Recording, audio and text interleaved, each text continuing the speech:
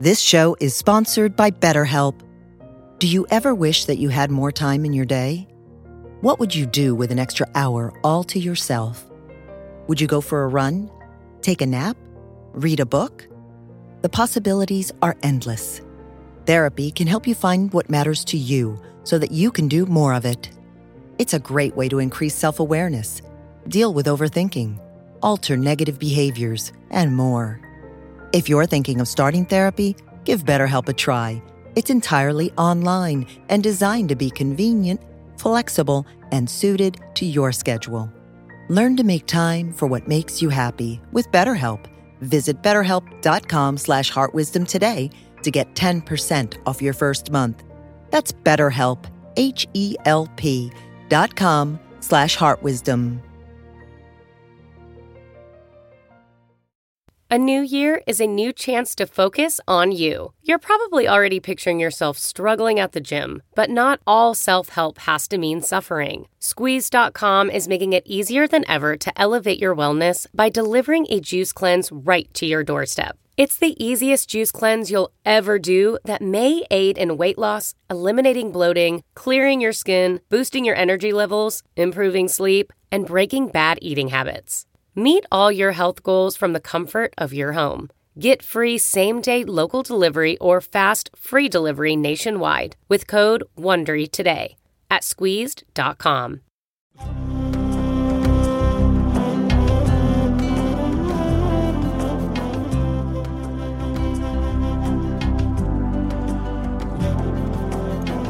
Welcome to the Jack Kornfield Heart Wisdom Hour.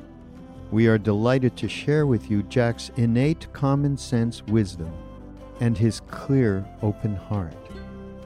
If you are interested in supporting Jack's podcast, go to BeHereNowNetwork.com/Jack. So as you sit, let yourself be at ease as you listen. In a way, it is a kind of reflection. It's not that the teachings or these words are necessarily right or wrong, as much as perhaps a reminder, at best, to things that you know already that are true. And so listen in that way to sense what is of value, and the rest of it, just let it go by. I was reflecting on what to speak about tonight. In part, I was thinking about the state of the world, something that I do talk about pretty regularly with concern. But then things got turned in a different way for me. I had a conversation with one of my dearest friends, who used to be a senior teacher here at Spirit Rock, Robert Hall, who's now living down in Mexico in Todos Santos. And I think Robert's 86 or something, 87 maybe. And he's been pretty sick and he's nearly dying. So I call him and I say, "Robert, have you died yet?" He'll say, no, not yet. He said, I'm hoping it's coming, because it's not easy. He's got heart problems and lung problems and pain and all kinds of other things like that. But we talk. I say, so what's going to happen when you die, Robert? Here you've been this Dharma teacher. And he says, I don't know. It's a mystery. But I do know that I'm not this body. He said, I've had enough out-of-the-body experiences to know that this isn't who I am, that there's something vast and more mysterious and not just the identity that we take in this human body as the end of the story. And we kind of play out different scenarios and so forth. And mostly at the end of our conversations, he's just grateful. He said, in the end, all that really matters is that we love each other. Not that complicated, is it? So spiritual practice begins in some way with some very deep, and we could call them sacred questions. Who are you? What is this life? What happens when you die? I remember Carlos Castaneda's teaching from Don Juan, where he says, the trouble is you think you have time. and we don't actually know. So we live in this mystery. And then the Buddha's teachings say there's an invitation to that which is beyond birth and death, sometimes called the deathless. Now, what could that mean? So here we are. It's a late summer evening.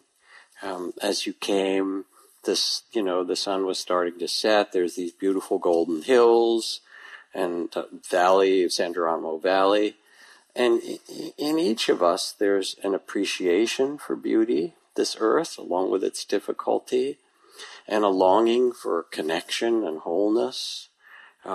We also have our suffering, and we want to somehow find a way to live that reduces that suffering, that brings us a kind of liberation or ease or joy.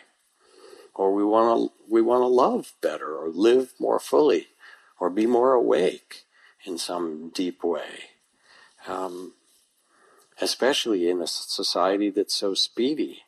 I think it was Rollo May who said, it's ironic that human beings seem to run faster when they've lost their way.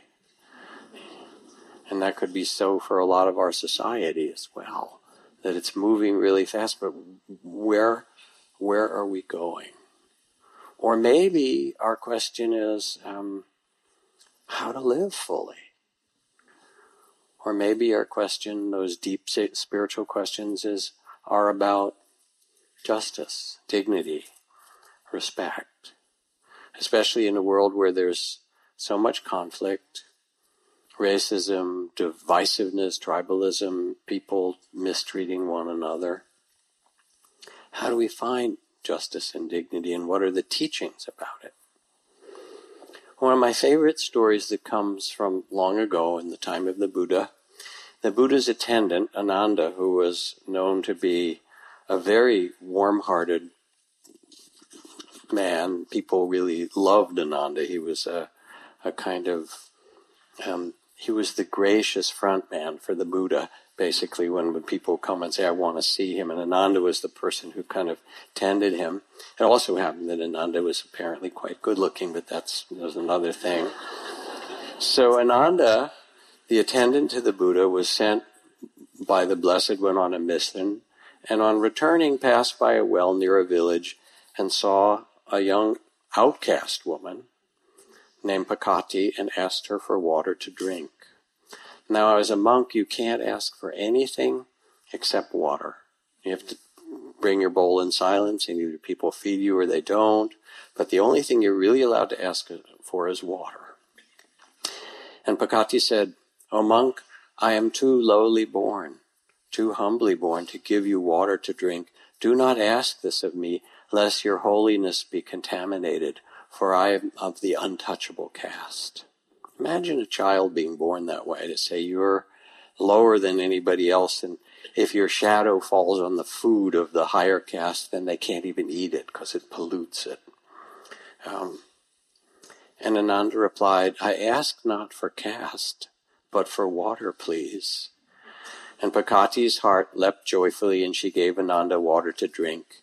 And he thanked her kindly and went away, but she followed him at a distance. And having heard that he was a disciple of the Buddha, she went to the Blessed One and said, Please help me live in the place where your disciple dwells, so that I may see and care for him, for I've come to love Ananda. She fell in love with this man. You know how that happens. And the Blessed One understood the emotions of her heart and said, Pakati, your heart is full of love, but you do not understand your own sentiments. It is not Ananda that you love, but his kindness. Accept then the kindness you've seen him practice toward you, and practice it toward others. And though, Pakati, you are said to be born of low caste, you will be a model for the noble men and noble women of this land. Live a path of justice and righteousness, and you will outshine the royal glory of kings and queens. There's just so much beauty in this story, because it's really a story of respect and dignity, and seeing this secret beauty that's there in every being, no matter what the conditioning is. Now, in many ways, this question, who are we? Who am I?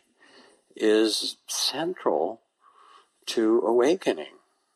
In India, they say, speaking of little baby that was just here, that the babies will sing a little song, "Do not let me forget who I am."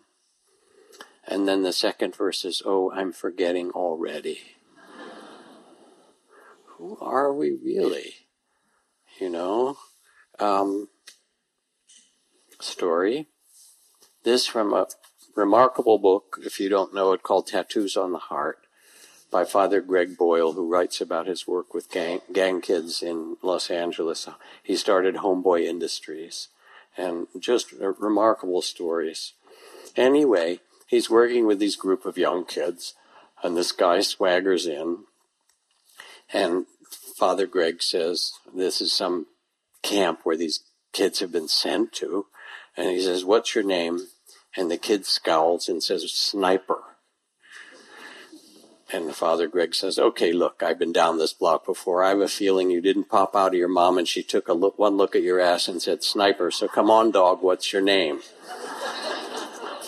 "Gonzales," he relents a little. "Okay now, son, I know the staff here call you by your name. That last name, I'm not down with that. Tell me, mijo, what's your mom call you?" "Cabron." There's even the slightest flicker of innocence in his answer. "Oh, no, son, I'm looking for a birth certificate name." The kid softens. I can tell it's happening, but there's embarrassment and a newfound vulnerability. "Napoleon," he manages to squeak out, pronouncing it in Spanish. "Wow," I say, "that's a fine, noble, historic name. But I'm almost positive that when your Chatifa calls you, she doesn't use the whole 9 yardas. Come on, mijito, do you have an apado? What's your mom call you?" Forgive my bad Spanish. Then I watch him go to some far distant place, a location he's not visited in some time. His voice, body language, and whole being are taking on a new shape right before my eyes. Sometimes his voice so quiet I lean in. Sometimes, when my mom's not mad at me, she calls me Napito. And I watch this kid move, transform from Sniper to Gonzales to Cabron to Napoleon to Napito. We all just want to be called by the name our mom uses when she's not pissed off at us. But this is really a question, who are we? Because we take on all kinds of personas, right? And then other people have these views of who we are. And the practice of mindful, loving awareness and of loving kindness and compassion, the practices that we do, invite a shift of identity for ourselves and for the way we relate to and are in the world that we're a part of. And they invite us to step from that sense of separateness and protectedness that the kid was described so beautifully. It's sometimes called the body of fear, the small sense of self, and all the conditioning of somebody told you who you're supposed to be. And then you believe that stuff, right? So there's the cartoon by Jules Pfeiffer, 4 panels, and a man is sitting there sort of reflectively, maybe a little disconsolately. And he said, "I inherited my father's philosophy and way of thinking about things." Next panel, "I inherited my father's style and attitude to the world." Next thing, "I inherited my father's interests and, way of acting." In the 4th panel, "And I inherited my mother's contempt for my father." Right? Summed up in a few little panels. Like, who are you? Right? You get all of that. And it turns out, as you meditate, that you see all these layers, all the things you think you are and people told you are and you're supposed to be. And you get to step out of that into awareness itself. You have your trauma. Everybody does. Everybody's been betrayed, and everybody's betrayed somebody. Anybody not been betrayed? Raise your hand. You can have your, $10 back or whatever it was. You have your trauma, But the idea is not to be too loyal to your suffering, because it's part of your life and it needs to be honored. But you're something bigger than this. And so the invitation of meditation is really to allow that identity to start to get stripped away in some way, not in a painful way, but to see through it. And I think about my teacher, Dipa Ma Barua in Calcutta, who was one of the great meditation masters and yogis of India, quite remarkable woman. She'd lived through so much suffering, the death of 2 of her children, then later the death of her husband, terrible illness, and that motivated her to meditate when she finally did. And she realized that she couldn't count on anything that was sort of the external things. She had what almost everyone has at some point in their life. She had a death rebirth experience, that all that she took, that she believed mattered and who she was, somehow was taken away, or she knew it wasn't who she was. And she had to find something else. This is from Zen Master Thich Nhat Hanh. Let me see if I can find you down here. Where are you? This body is not me. I'm not limited by this body. I'm life without boundaries. I've never been born and I've never died. Look at the ocean and the sky filled with stars. Since before time, I've been free. Birth and death are only doors through which we pass, sacred thresholds on our journey, a game of hide and seek. So laugh with me, hold my hand, let us say goodbye. We'll meet again soon. Tomorrow we meet in every day, because this is who we are. Now you listen to that and it sounds kind of beautiful but distant in a way. What does he mean? He said, I was living in my hermitage in a monastery in the hills of Vietnam, and it was a year after my mother died. He was very close to his mother, and he said, I grieved for that whole year very deeply. And then one night, in the middle of the night, I woke up and the full moon was shining in the window onto my face. He said, and I had the sense, as the moonlight was caressing me, that it wasn't just the moon, but that it was also my mother. I had a sense that she was there with me. And I got up to walk along the tea plantation, and I had the feeling as I did that it wasn't my feet that were making steps in the damp soil under the moonlight, but it was our feet. It was my mother's feet and my grandparents' feet and my ancestors' feet, and that I was just a part of this huge stream of life that was not limited to this body. And I knew that my mother had never died, that I could never lose her, because we were one, we were together in this. Does this make sense to you? You've had this experience, some of you anyway. And when you remember it, something remarkable starts to happen. A kind of courage and fearlessness and understanding. Thomas Merton, the Christian mystic, was walking down the street in Louisville at 4th Street and Main, I believe it was. He said it was 4th and Walnut in the center of the shopping district. And right now there's a monument there. It's the only monument that I know that the government has put up to a mystical experience. But there it is, Thomas Merton's experience. And I was suddenly overwhelmed with the realization that I loved all these people and that they were mine and I theirs, and we could not be alien to one another. It was like waking from a dream of separateness and monastic holiness.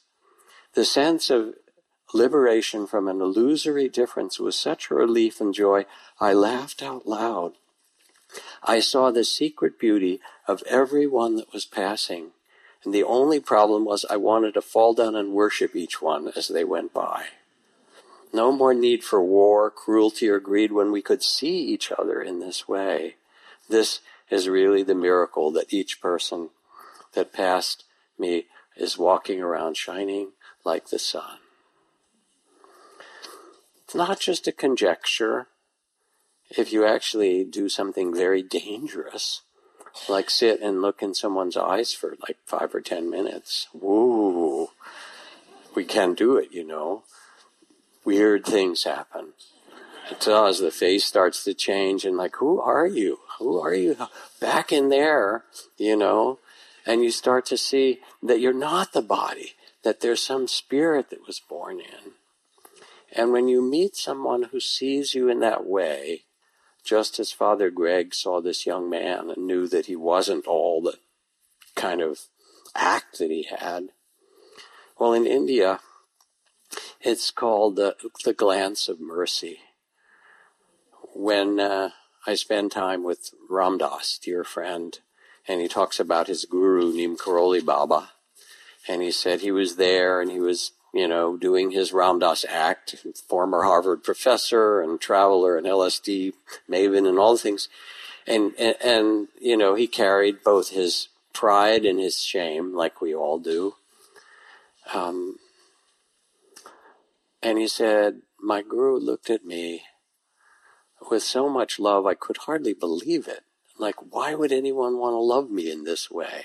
And in fact, he tells the story about after he was with his guru for a long time and kind of learned many things and was ready to come back to the U.S., or his guru was sending him back. He said, now you need to go teach other people. And Ram Dass said, I'm still uncooked. I still feel so imperfect. I feel, you know, so much imperfection. And he said his guru got up from the little wooden bench where he sat, stood up, and peered up and down at Ram Dass very closely, and then walked around to the other side, and one side, and peered and went to the back, and looked at him, and took about 3 or 4 minutes, and kind of looking him over from his feet to his head, and then sat down and looked at him and said, I see no imperfections. I see no imperfections. And that glance of mercy, that moment when somebody looks at you and sees your beauty and your worthiness and who you really are in spite of, you know, all the personality we have and all the things we've done, that all drops away. And what happens is then you get to hold your identity, but you hold it a bit more lightly. Now, I don't mean by this that you get a pass, okay, that you can do the spiritual bypass end run thing. Okay, we're all shining like the sun, hallelujah, and I don't have to deal with anything, all right? As I think it was Auden, the poet, who said you need to love your crooked neighbor with your own crooked heart, right? We're kind of in it together. And as you learn how to sit and be present with loving awareness and a kind of fearlessness, and fearlessness doesn't mean you won't be afraid, but that you can be present even for the fear, then you feel the layers of things that are hard for you or that you've run from, your loneliness, the grief and tears that have been waiting because the unfinished business of the heart doesn't show itself till you sit quietly.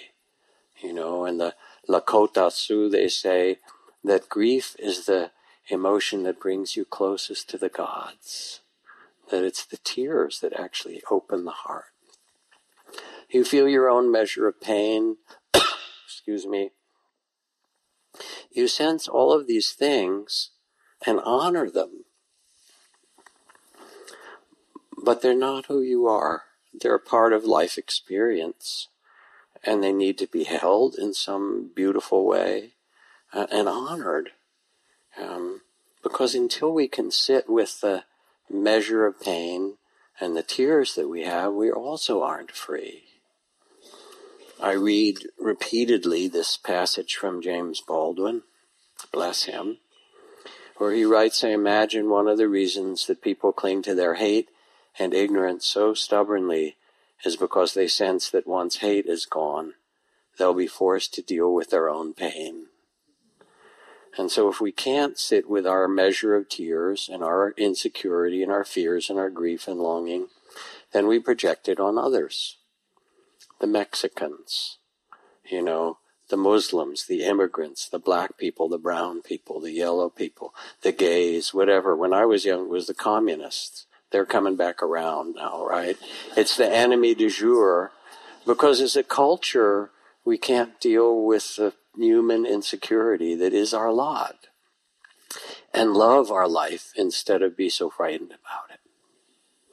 But to be able to establish ourselves in meditation means to sit with loving awareness and say, yes, this is our human nature, all of it, not bypass it. And yet, as you quiet your mind and open your heart, you also discover that all that stuff isn't who you really are. It's part of the journey. It gives you lessons. It makes you weep and laugh and so forth. But it's not you. Identity is a really interesting property of consciousness. I mean, we don't talk about this, we talk about the stock market, right? Or we talk about real estate, or we talk about medicine or health or, creativity. But who talks about who we are? This mystery.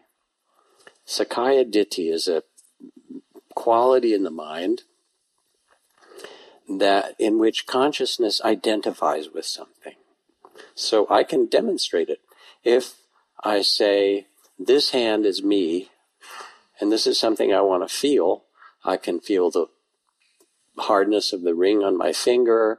I can feel these nails that are a little rough that need to be clipped. So this is me, and that's the object that I'm feeling, right?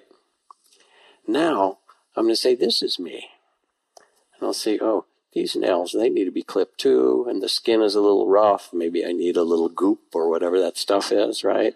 And now this is me, and this is what I'm feeling. Or I can identify myself with my body, but in a tragic way, if I lose some part of my body in an accident, I think this is my hand, but if I were to lose it, I'm still me without it, right? So I had that identity, I have to let it go. I can identify with my family. Some of you might want to do that, some of you might not want to, the way families go, right? I can identify with my gender, or my sexual orientation, or my tribe, or my people, or my political point of view. And when I'm with my parents, when I was their son. When I'm with my daughter, I'm a father. And my identity switches all the time. And I say, this is who I am in this situation. But identity is actually quite fluid. So who are you if you have all these different identities? You're not your body, maybe. You're not your feelings. All right, let's see how to explain this. We have this very limited sense of ourself, okay? Where's the cartoon? It shows two generals striding down the hall of the Pentagon with all their medals on, and one says to the other, it really shook me, I can tell you. I dreamed the meek inherited the earth, right? We get identified with our views and our roles, and then we get in conflict with somebody else who's identified with a different view, right? Or we get identified in modern society, we're a political person, or we're a healer, or we've got all these different roles. We're consumers. Julia Childs writes, in department stores, so much unnecessary kitchen equipment is bought indiscriminately by men who simply went in for, by those who simply went in for men's underwear, right? And we get caught up, and the whole society's, okay, now you're a consumer. That's who you are. It's kind of boring, really. So who are we? Ram Dass again, thinking of him. He was teaching after coming back from India in the early days when he was Baba Ram Dass, and he had a beard and white robes and beads and things like that, and doing the whole guru thing, teaching these beautiful mantras in Hindu practice. And there was a woman sitting in the front row, raised her hand. She said, Ramdas, Ramdas, what's with the Hindu stuff? Aren't you Jewish? Come on already. And Ramdas said, well, yes, as a matter of fact, I was born Jewish, he said. And I love the Jewish tradition. He said, I love, the Kabbalah and all the states of consciousness, the different levels that it describes. And I love the Hasidic masters who are like great Zen masters. And he was bar mitzvahed, as was I, And then he paused for a minute. He said, but remember, I'm only Jewish on my parents' side. And of course he's very witty at that time, but it was more than just witty. You are not limited by your family. And if you haven't learned that yet, I hope you learn it. Doesn't mean you can't love those people.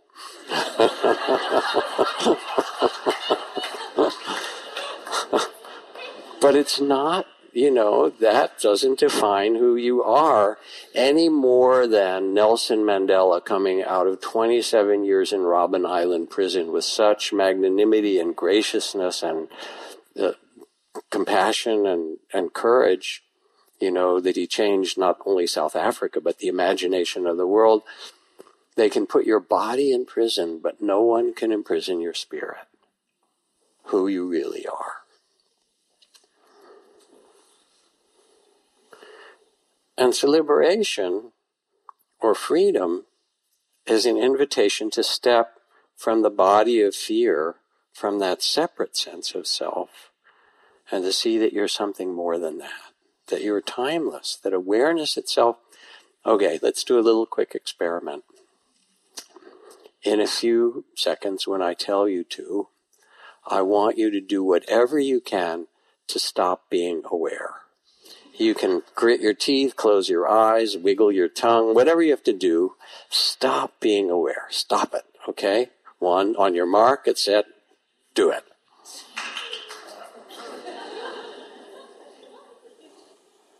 You can't do it, can you? Awareness is here.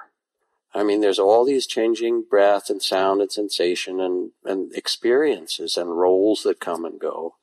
But it turns out that underneath that is consciousness itself, is a timeless awareness that's here independent of your body. And you know it. When you go into the bathroom and look at yourself in the mirror, you will notice at certain points that you've aged, right? Come on. It starts to wrinkle and sag and lose its fur in some places and grow it in other places. It does all this weird stuff. It does. How did you get in there? Anyway, but there it is, and you're looking, saying, okay, it's sagging there and whatever. But the interesting thing is that you also have the experience that you don't necessarily feel older. You know that experience? And that moment is because you see that the body has aged, but who you are isn't that body. Who you are is this witnessing awareness saying, getting along in this incarnation, aren't we? And that's actually what's happening. And that moment, there's a revelation and a shift of identity from being caught in who you think you are to being that observer, that witness that says, my teacher Ajahn Chah called it, resting in the one who knows, in awareness itself. Now, when you rest in awareness, it doesn't mean that you still don't have to care for this body and relationships and drive on the right side of the street and stop at red lights and go on green lights and so forth. It is, again, as our dear friend Ramdas likes to say, you need to remember your Buddha nature and your social security number. That we live in this paradox as human beings that's both personal and immediate, and you have to respect it. But it's not the whole game. In fact, it's not the deepest truth at all. And something in you knows this. And it knows in the simplest way when you come and sit in meditation.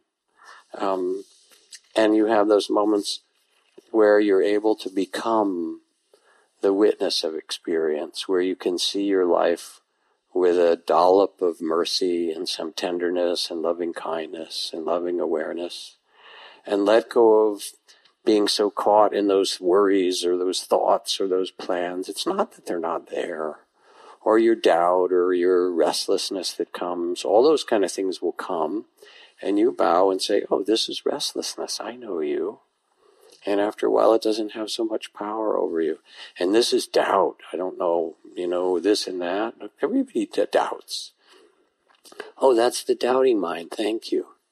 And then judging. Okay, you're not doing it right. You're not a good meditator. And actually, you're not very good at other things either. And I have a whole list to tell you. And you say, oh, the judging mind. Thank you for your opinion. You know who recorded that. We won't talk about them. And you start to realize that you can trust awareness to hold all of this, including, as I was talking with my dear friend Robert, including as you die. And as you do, there comes a growing sense of trust or ease, or joy, the capacity somehow to be present for the 10,000 joys and sorrows that make up this mysterious human incarnation. I mean, how do we get in here? I talk about it, the hole at one end in which you stuff dead plants and animals regularly and grind them up and glug them through the tube, right? And these weird protuberances, mine stick out quite a lot, ears and eyeballs. Come on, it's bizarre. And then you make love. Now, making love is a totally great thing. It's weird. You have to admit, it just is. Touching, licking, and with all those great things, fluids, all of it. I mean, come on. And there you are in the middle, like, wow, this is fabulous. And isn't this weird? At the same, because it is. It is. How did you get into that body? And who are you? Are you the animal body? Is that who you are? And as you get quieter, again, and there comes the capacity to be at ease with the paradox of your human life, things start to kind of unfold and open. All right, I'll tell you a story, a kind of fairy tale about meditation. It turned out that in a kingdom some time ago, there was a beautiful princess, as happens in these stories. But her father had borrowed a bunch of money from the hedge fund guys and was indebted, actually, to the local dragon who had a great hoard of gold, and her father needed it for some reason, to build a new castle or pay his army or whatever. And he wasn't able to pay the dragon back. So the dragon came and said, time to pay up. And the king said, I can't do that. And the dragon said, well, our agreement was that if you couldn't pay up, then I could ask you one wish for something. And what I wish is the hand of your daughter in marriage. The poor guy, the poor king, his heart sank, like, how could you marry your daughter to a dragon? He didn't know what to do. He called the soothsayers. They weren't very helpful. And then someone whispered and said, oh no, go to the wise woman. So he sent his daughter. He said, you go find this great wise woman, who lived on the outskirts of the kingdom, and maybe she can help you. So the daughter went and she said, marry the dragon, no problem. But the daughter said, yeah, he's big and, fiery and scaly and ugly and, I don't want to marry a dragon. And the old woman said, listen, it's going to work out. Trust me. It's a fairy tale, right? But you have to do something really important, and then it will work out. She said, what? I'll do anything. You need to buy 10 wedding gowns and wear one on top of another. Now, I've learned, having a daughter, that the way weddings work, it actually doesn't matter as much who you marry. It's the dress that really matters. I have learned that, right? But nevertheless, In this case, it wasn't the dress, it was the dresses, all 10 dresses, right? So she said, and you wear these to your wedding, and on the wedding night, then, and she whispered some instructions. So there they have the wedding. There's the dragon, there's the princess, there's the king weeping, the whole, how weddings go. And then they go into the bridal chamber for their night. And the dragon says, wonderful, now we get to become really intimate and make love. Would you please take off your dress, your wedding gown? And the princess says, of course I will, but I have one request of you, that when I take off my wedding gown, I'd like you also to take off a layer of your garments, which of course was the dragon's scaly skin, like a snake. And so she removed a gown, and the dragon shed his skin. And then he looked at her, and she had another gown on. And she said, well, I have more gowns, so we have to do this for a while if you'd like to see me undress. Now I take off another gown, and you promised you have to take off another layer of skin. And as she took the 10 gowns off, each time it got harder and harder, and the dragon had to use his claws and take off one more layer and one more layer of skin. And finally, he began to change form, as happens in fairy tales, and she took off the last gown, and he pulled the last layer of dragon skin, and who should appear but a prince who'd been enchanted. You know how these things go. And he said, oh, you've done exactly the right thing to free me from my belief that I was a dragon, right? His identity with dragonness or whatever. And then they had a great time. We won't go there. But anyway. Okay. But this is something like meditation. Not in the sense that you have to use claws and pull things apart, but that as you sit, if you stay present, the body wants to release. It does. The things that are held tight start to let go. And the feelings want to let go. All the unfinished things in your heart, if you let yourself sit quietly, the tears you haven't shed, the longing that you have, the love that wasn't expressed, the fears that you have, all those things start to show themselves because you're willing to be present and you let the skins that covered them open. Your body, your emotions, and your thoughts too. Praise and blame and judgment, and you start to see, oh, that's just the mind doing its thing. And instead of, one of the problems that you have is you actually take your thoughts seriously. It's not actually a very healthy thing to do. I'm looking for a story here. When my daughter Cindy was in first grade, we took a trip to California to visit my family. While we were there, she lost a tooth. She ran into the kitchen to show me and asked if the tooth fairy could fly this far. My mom shot back a look of concern and later suggested that indulging such fantasies, I was teaching my child not to trust adults. Wasn't Cindy going to feel betrayed when she found out the truth? So I was concerned about this. And when we were home, the next time Cindy lost a tooth and she came in bubbling with excitement, as I put her to sleep, she had a question. How does the tooth fairy get in? Through the window, I explained. Well, shouldn't we unlock it then? She asked. Oh, I do that right before I go to bed, I replied. Why does the tooth fairy want everybody's teeth? She asked. I took a deep breath, considered my mother's concern. Cindy would soon figure the truth anyway, so I told my inquisitive 7.5-year-old that in fact I was the tooth fairy. She cried hard. I apologized and explained that she was getting to an age at which it was more important for me to be honest with her than to play imaginary games. We cuddled for a while. She stopped crying. She had one last question. What do you wear?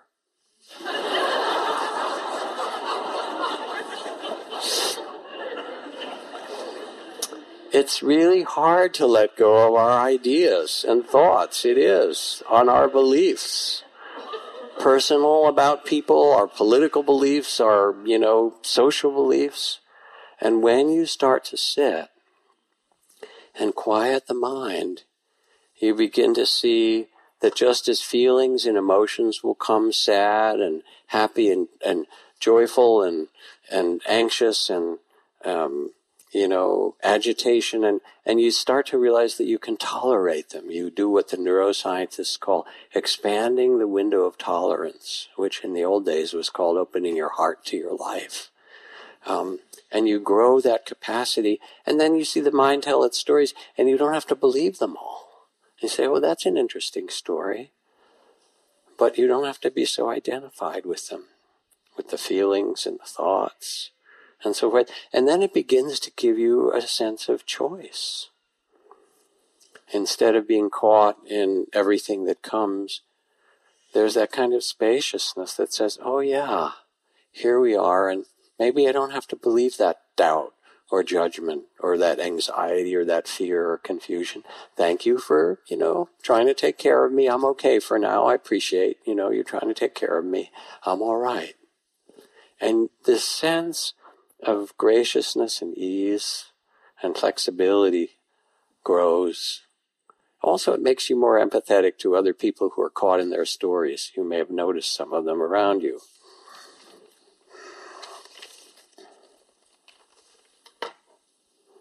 The Buddha said those who cling to their views and opinions go around the world annoying people.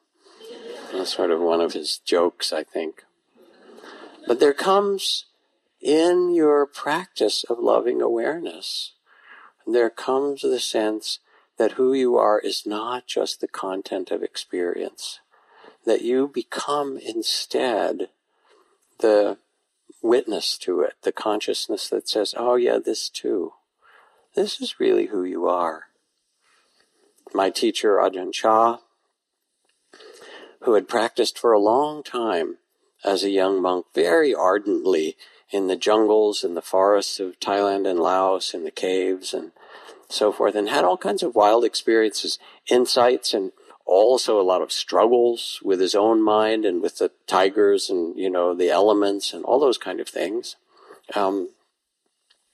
And then open to beautiful meditative states. And finally he went to see the greatest master of the day, another Ajahn named Ajahn Mun, and told him all about his experiences, said, I need some advice. What should I do next? Here's the insights, here's the samadhi, here's the light and vision, here's the, the things I've been through, And the master looked back and said, Cha, you missed the point. Those are just experiences. They're like movies that come on the screen. A war movie, a documentary, a romantic comedy, a cartoon. You'll see them all. He said, those are just the movies. He said, there's really only one question that matters. Who's watching the movies? Who are you? Turn your attention back from the content of experience, even as you're listening to me now. Who is it that's hearing these words? And even though it's a sort of strange thing to do because we're so used to looking out, he said, turn back and you will find the space of awareness, that one that wouldn't go away when we tried to do that little practice of having. Rest in that awareness and become Sikibuto, become the knowing, become the one who knows, the witness to it all. And there is the place you'll find the real freedom that you seek.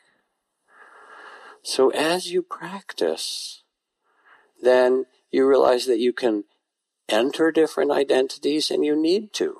When you go to the bank, you have to pretend to be that person that has that bank account. Right? Mullah Nasruddin, the famous Sufi holy man and fool, went into the bank to cash a check one day, and they said, could you please identify yourself? He reached in his pocket, pulled out a small mirror and said, yep, that's me, all right.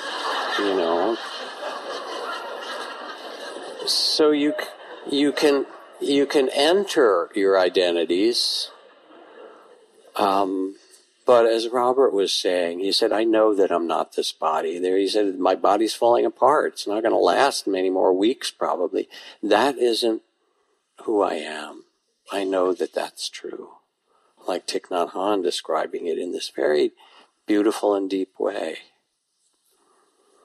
So the goal of meditation isn't so much to like improve your personality. Yeah, I could use a little improving, I know, but it's not really, it's not to perfect yourself. It's to perfect your love and to remember that you're so much bigger than all the small self-limitations, that your awareness itself that was born into this body and that you can rest in it. And it gives you a kind of graciousness and ease and a sense of trust that you can be here for this life. So many stories that I brought to read to you or tell you. Trust. This is from Dina Metzger, activist, poet. She's been an anti-nuclear activist, a peace activist her whole life. She was also a woman who, some decades ago, had a mastectomy and then had a giant dragon tattooed across her chest. And there was a famous photograph because it was circled all over. She had one hand in the air, one breast here, and one dragon there, and a huge smile on her face like, okay, this is who I am now. Quite a remarkable. And she writes as a poet, give me everything mangled and bruised, and I will make a light of it to make you weep, and we will have rain, and we will begin again. Because what starts to happen as you let yourself step back and rest in the awareness that is who you are, is you see that life wants to renew itself. That yes, you will go through times that are difficult. Anybody not have those? Right? And you're a survivor.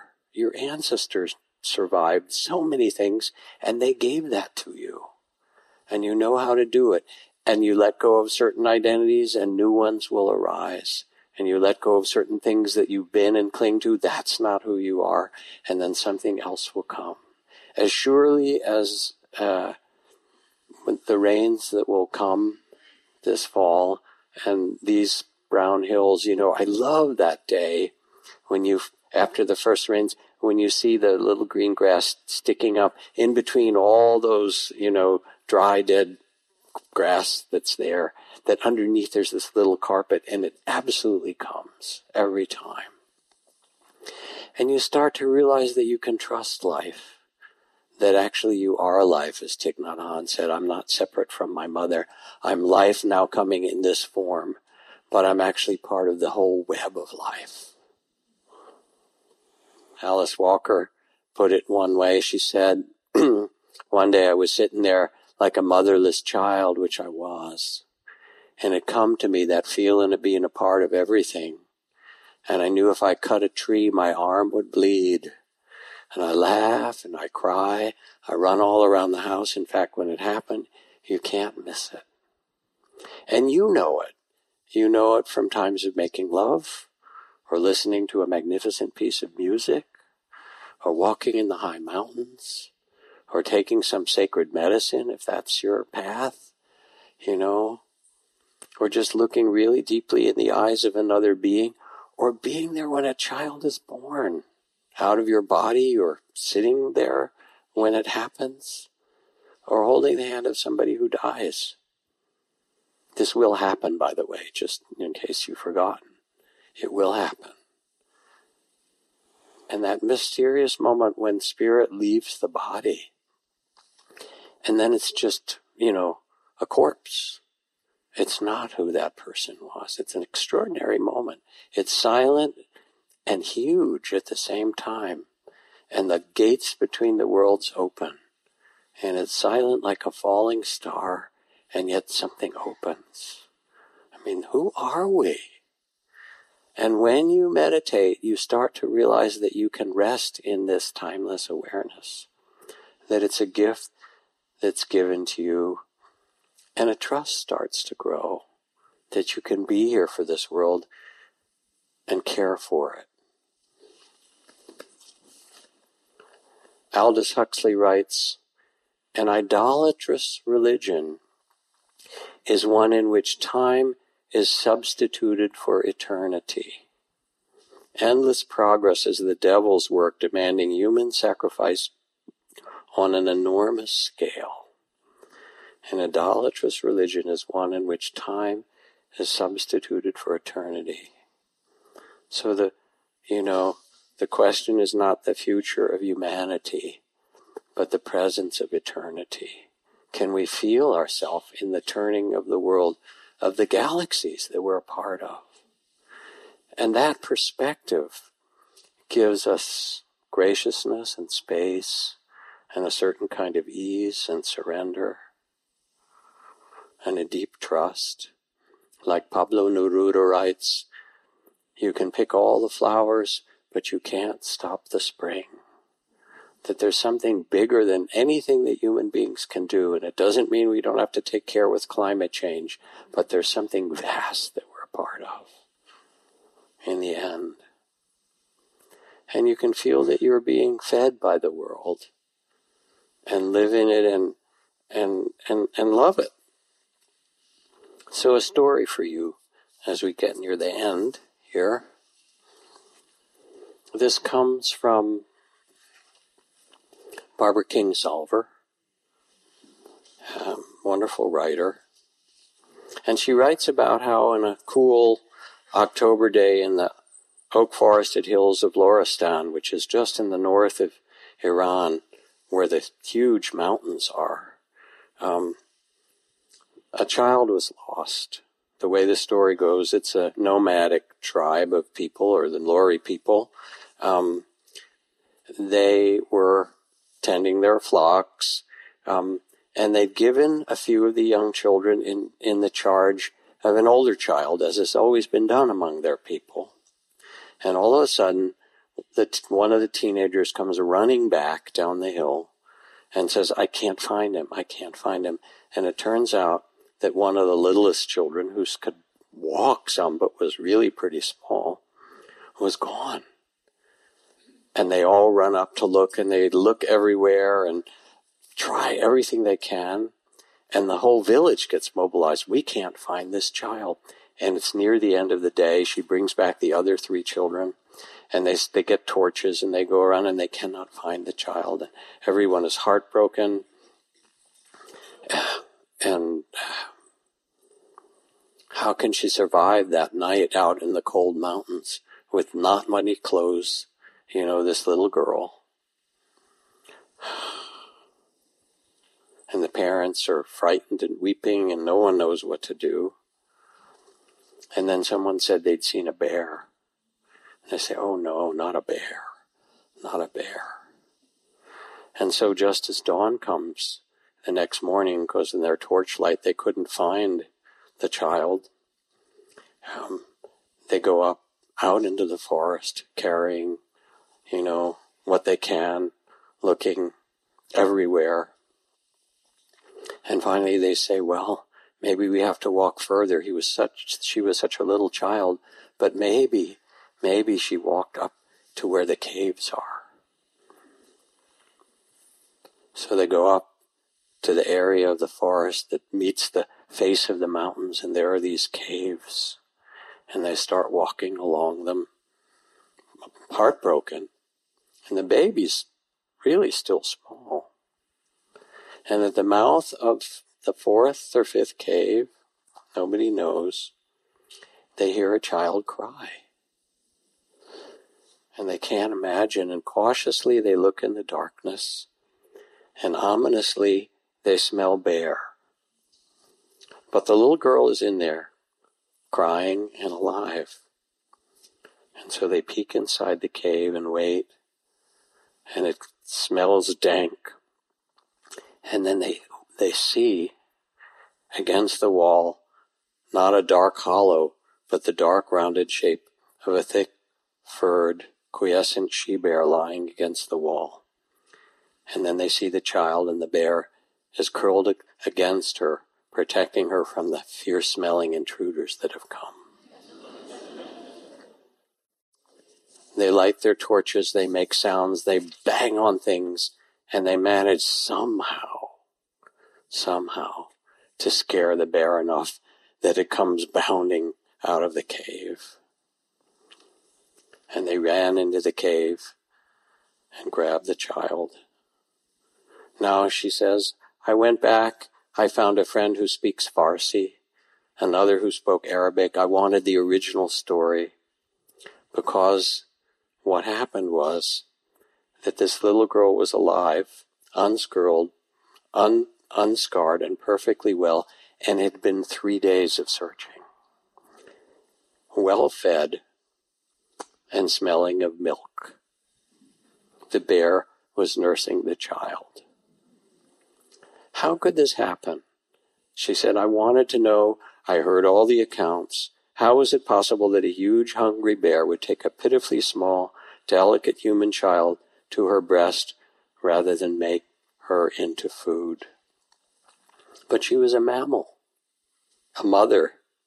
She was lactating, so she must have had young of her own, maybe lost one, killed. So she was driven by the pure chemistry of maternity to take the small, warm neonate to her belly and hold him there gently. You could read this story and declare impossible, even though many witnesses have sworn it was true. Or you could read this story and think of how warm lives are drawn to one another in cold places. Think of the unquenchable, unconquerable force of a mother's love, the fact of the DNA code that we share in its great majority with other mammals. You could think of all that and say, of course the bear nursed the baby. She was crying from hunger, and the bear had milk. Small wonder. You too are being fed by the universe. You are, by the fields and the fruit of the trees and all that's grown and those who carry it to you. You are in this web of life that's feeding you and holding you and caring for this incarnation that you have. And as you get quiet and listen, and there comes a sense of mystery and eternity, here we are for a short time in this incarnation, in this human body. There grows somehow a deepening sense of trust, of connection, of love, because it's us all together. And a kind of fearlessness that we know we're not just the limited circumstances of our life, that we're so much more than that. You know, that you are a child of the Spirit, that you carry that secret beauty that Thomas Merton saw shining in the eyes of every single person that walked by at 4th and Walnut in Louisville, Kentucky on that, spring afternoon, that they put a national monument there to a mystical experience. You know it in some way. And when you know it, it changes everything. It's not that you still don't have to go to work and, change diapers and all that stuff. You do. But there's a kind of freedom that comes where you can play, trust, love anyway, delight, remember, all of those things. So I feel a kind of gratitude that we have this capacity to awaken, to recognize who we are, and to see each other this way. And if somebody says, well, why would I meditate? Yes, it's good for stress reduction, right? Maybe it helps you with weight loss or whatever you want to do. That's fine. But it's something so much deeper and more beautiful than that.